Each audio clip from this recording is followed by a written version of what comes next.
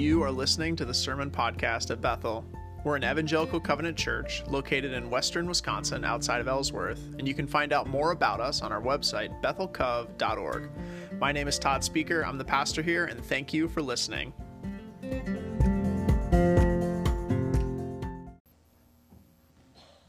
Amen.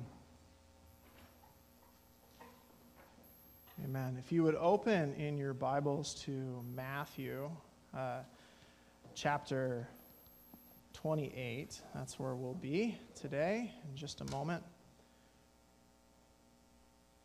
All right. So when I was in college, I got to go to this Eastern Orthodox Easter celebration. And what's really cool, we don't need to go into the church history of that, but there's a whole branch of Christianity that the first major split in the church was between the Catholic Church and the Eastern Orthodox Church. And because of really interesting history, the Eastern Orthodox Church was kind of frozen in time for many years. It's kind of complicated, but they still gather together and they celebrate Easter. And when I was in college, we went to an Eastern Orthodox worship service. And they do things very differently. So they have an Easter vigil. And so that means they start at like 10 o'clock, and they all stand. This is an Eastern Orthodox thing. There's no sitting. There are no chairs in the building at all, no instruments. And the liturgy is a call and response. It's sung.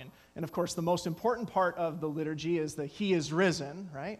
And so they say, He is risen indeed.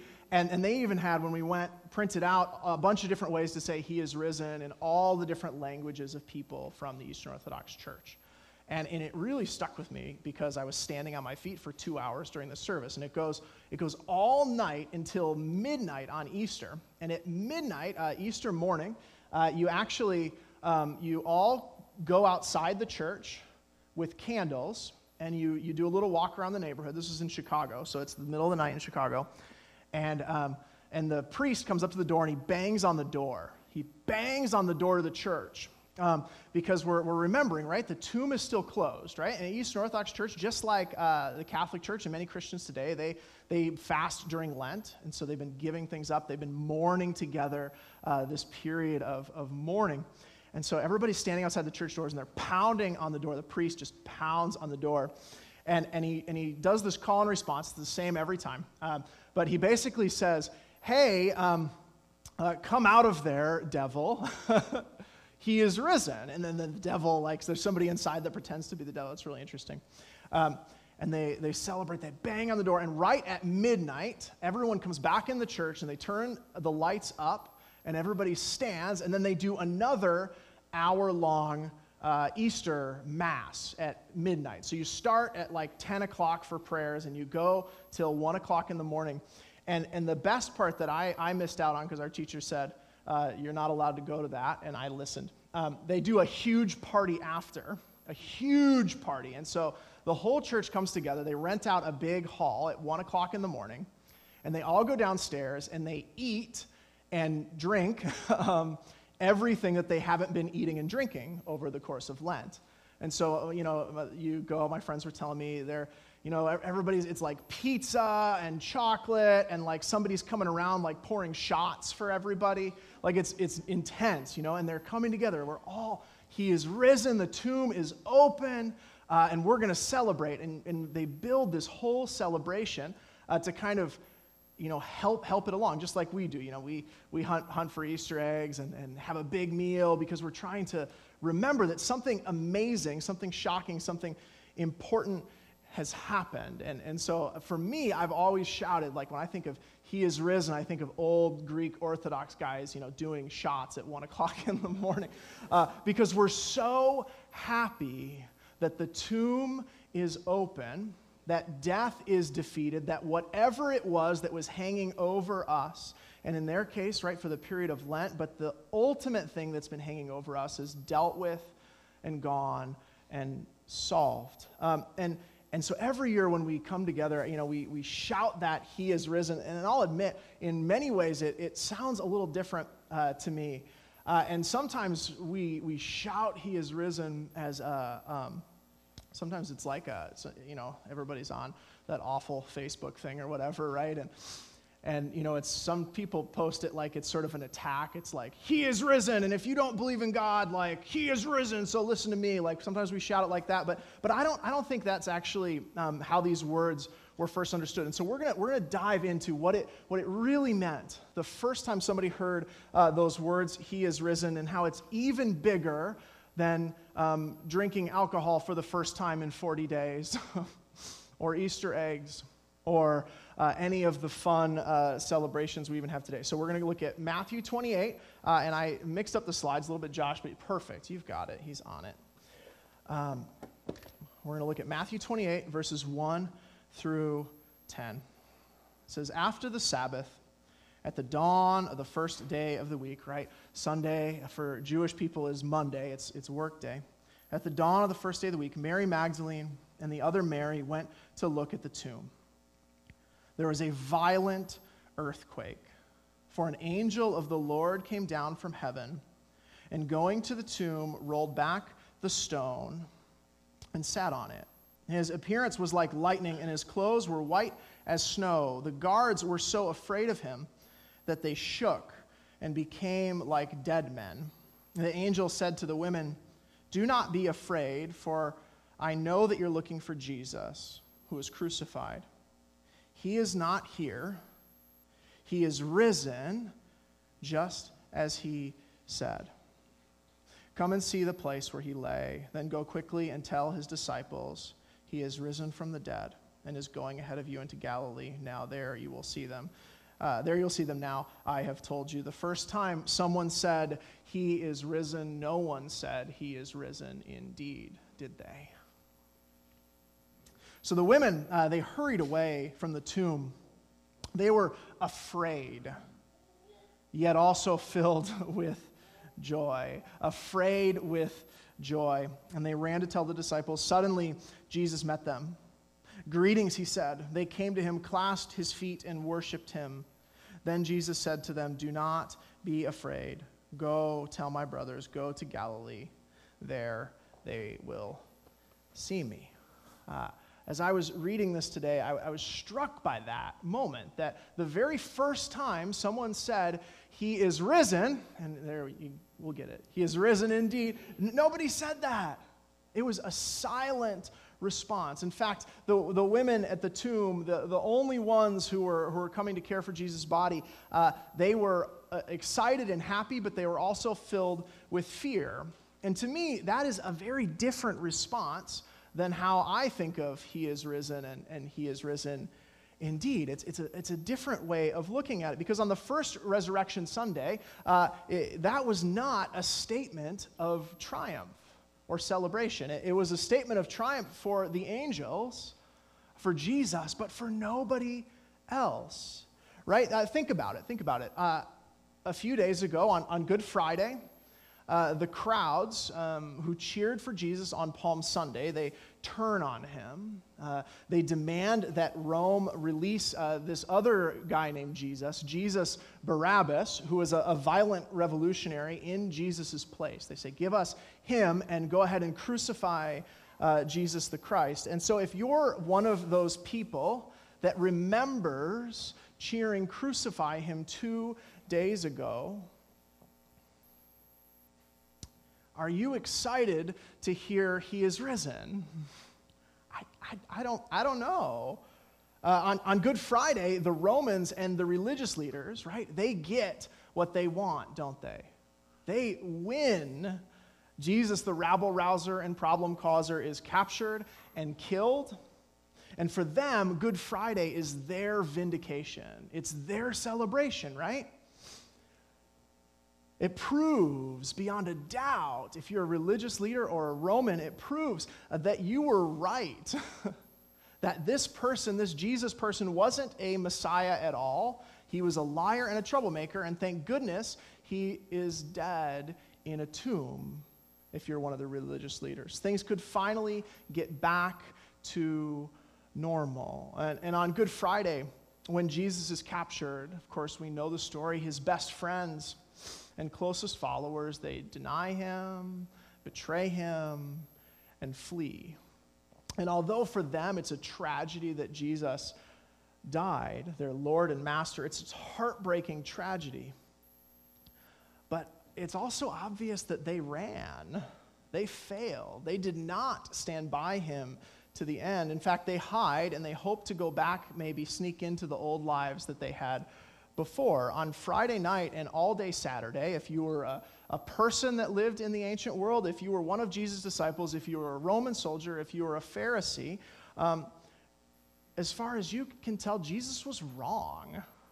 He was wrong. He failed. Saturday, the rest day, Jesus failed. And Sunday morning, in the ancient world, it's time to go back to work. And so you get up and go back to work. The women, they go to the work in the tomb of caring for Jesus' body. The men are still hiding, plotting their next move. And the story starts, right, when the women get there at the tomb, trying to honor Jesus, and they're greeted with those words, "He is risen." And there's no surprise to me that they're afraid, because they know that even they fell short. Because with an earthquake on Sunday morning, everything changed. The angel said those words. And in that moment, the very first time somebody said he is risen, there is no human being besides Jesus walking the earth who gets to say, "I told you so." No one. Everybody was wrong. If you're friends with anyone, everybody's, wasting their money in the stock market right now, right? And I got a group of friends that do that, and they always talk about how, you gotta buy the dip. When the stock goes down, you spend your money, and then you hope it's going to go back up. For Jesus' day, when his stock was about as low as it could possibly be, everybody sold out and quit and went home and walked away. And then in one moment, he rose from the dead, and they were all proved wrong. No one got to say, "I told you so" on Easter Sunday, but Jesus. The Roman soldiers, if you were the guy that pierced Jesus' side, what do you think "he is risen" means for you? If you're the religious leaders who plotted to kill him, what do you think "he is risen" means for you? And even the Marys were afraid as they were filled with joy, because let's be honest, what do you suppose a regular king or Messiah or person would do to his enemies and their troops and the crowds that turned on them and even the closest friends that abandoned them in their time of need after they actually won? What do you suppose a human being does when everybody turns their back on you, but you still make it? Do you go back and lift them up? No. It's payback time, right? He is risen. If you're a Roman soldier, you hide. There's no wonder they shook and became like dead men. In any other situation on earth, this reversal is bad for anyone that failed, which is everyone. I think the first time someone said "he is risen" for most people, it would be, excuse me for this reference, you guys are going to hate it, but that's okay. It would be more similar to Thanos in the Avengers movie saying, "You should have gone for the head," right? You don't take a shot at the king unless you know you're going to win, and they failed. And the guards, they act like it. They faint. They run away. The religious leaders, they fear. They actually come up with a plan to do something about it. The disciples, they're hiding in a house waiting for confirmation. The religious leaders plot, like I said, and everyone is right to be afraid, because "he is risen" should lead to the destruction of the haters and the doubters and the failures. Anyone that stood in that crowd and watched and said, "Crucify him," should be terrified. But somehow, and this is what's amazing about the gospel, somehow that moment that should be a low point for every single person who ever doubted Jesus, and for all of us who fail and fall short and live our lives as if he didn't walk out of that tomb sometimes, somehow that moment that should be a moment of shame for all of us instead is a moment of celebration. somehow it's good news. And it's good news that Jesus is risen not just for those who bought in early and stayed with him through everything, because that was no one.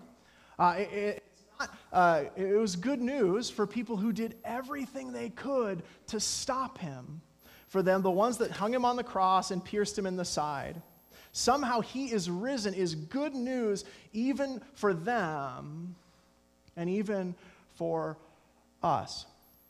Paul, another ardent enemy of Jesus, another strong and powerful enemy of Jesus, all the way up until he wasn't, put it this way in a letter that he wrote to people living in the capital of Rome, the political power that put Jesus to death. Paul writes a letter to them. Paul, an enemy of Christ, writes a letter to them about he is risen. Right to the capital of the men who hung Jesus on the cross. He said, you see, in Romans 5, 6 through 10, you see, at just the right time, while we were still powerless, Christ died for the ungodly. Christ didn't die for the right and the correct and the people that figured it out and the people that lived well and the people that did everything right. It says, Paul says, Christ died for the ungodly. Very rarely will anyone die for a righteous person, though for a good person, someone might possibly dare to die. But God demonstrates his own love for us in this. While we were still sinners, Christ died for us. Since we have now been justified by his blood, how much more shall we be saved by God's wrath through him? For if we, while we were God's enemies, were reconciled to him through the death of his Son, how much more, having been reconciled, shall we be saved through his life? This is what the Bible believes. This is what the Bible teaches, is that all people were enemies of God at one time. All people couldn't do it at one time. All people fail. All people turn their back. And if you read the Gospels, that's the story that's told, right? God himself walks the earth. He feeds people. He heals people. He helps people. He does all these amazing things. He says all these amazing things, and lots of people follow him. But at the end of the day, when push comes to shove, when all the cards are on the table, everybody runs away and turns their back, and God himself is killed. And 3 days later, when Jesus rises from the dead, when God himself comes back and walks out of the tomb, all of those people that failed, all of those people that saw it all and still did the wrong thing, all those people that still can't seem to figure out their lives, they're not destroyed. Every other person, that would be what you would do to those that doubted you, that stopped you, that fought you at every step of the way. This is what is amazing about grace and the Christian faith. When we say he is risen, it is not our triumph. It is not because we figured it out and they don't know, and look how good I am for figuring this out. No, it is because we remember the grace of God that loved us when we were enemies, that holds us up when we fail. This is what is amazing about grace and the Christian faith. It's that it's for the losers. It's for the cowards. It's for the faithless and for the enemies of God. He is risen as for the sort of people that fought Jesus and quit him and ran from him when the most important moment came. And so when you greet somebody with he is risen and he is risen indeed, remember why it is good news and not something to fear. Because by the grace of God, he is risen is good news for those of us who are perishing. It's good news for sinners. It's good news for enemies. It's good news for doubters. It's good news for failures. It's good news for cowards. It's good news for those who don't fit. It's good news for those who live on the bottom. It's good news for people that are overlooked and weak and vulnerable. It's good news for the different and the rejected and the cast out and the people that we just can't stand. By the grace of God, he is risen is good news for the people that can't get over it, can't get it together, and can't figure it out. He is risen is good news for anyone who can finally admit their evil, their weakness, their failure, their foolishness, and their sin. Because that kind of person is the only one who can humbly receive a gift that cannot be earned. It's not so good news for those who are sure and right and together and those who mock the weak and the scared. Because he is risen, it should mean that our chickens are coming home to roost. He is risen should mean that all the people that we've let down, all the ways that we've failed, all the people that we've hurt, it's been remembered and the price is going to be paid for by us. He is risen should mean that our sins are being brought out into the open and everybody's going to see just how dark the darkest parts of us are. But instead, Jesus took that for us. He is risen is a word of hope to us who are failures, enemies of God, and cowards. So with 2,000 years of hindsight, we shout, He is risen. Because we know that we are not vindicated because we're so smart as to have figured it out, but that we're saved by His grace in spite of our deep failure. He took the loss for us. He took the consequences and died with them. They are paid for, gone, and dealt with if we'll let Him. All that's left is our choice to say, yes, I sinned. I accept what you've done for me. Make me new. Because we and no one else is ever too far gone to turn and accept what Jesus offers. To pray, yes, Lord, forgive me, make me new, be my Father and my God, and let me be your child. Would you pray with me? Lord God, we recognize that it is not on our strength that He is risen as good news for us. It is despite that. And so, Lord, we come before you and we admit our failure and our need. And if we never have before, Lord, we want to do that today. And we say, Lord, make He is risen. Make that be the thing that we stand on because of the sacrifice of your Son, Jesus, on the cross for us. Because you didn't hold it against us, even though you should have.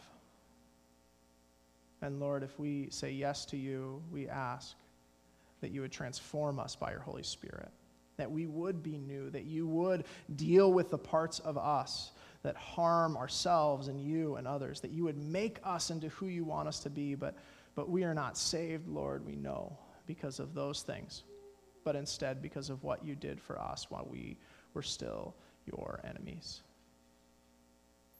We say all these things in your name, Lord. In the name of Jesus, we pray. Amen. He is risen. Amen. Let's praise God together. I want to invite the worship team to come forward. Let's conclude our service in praise.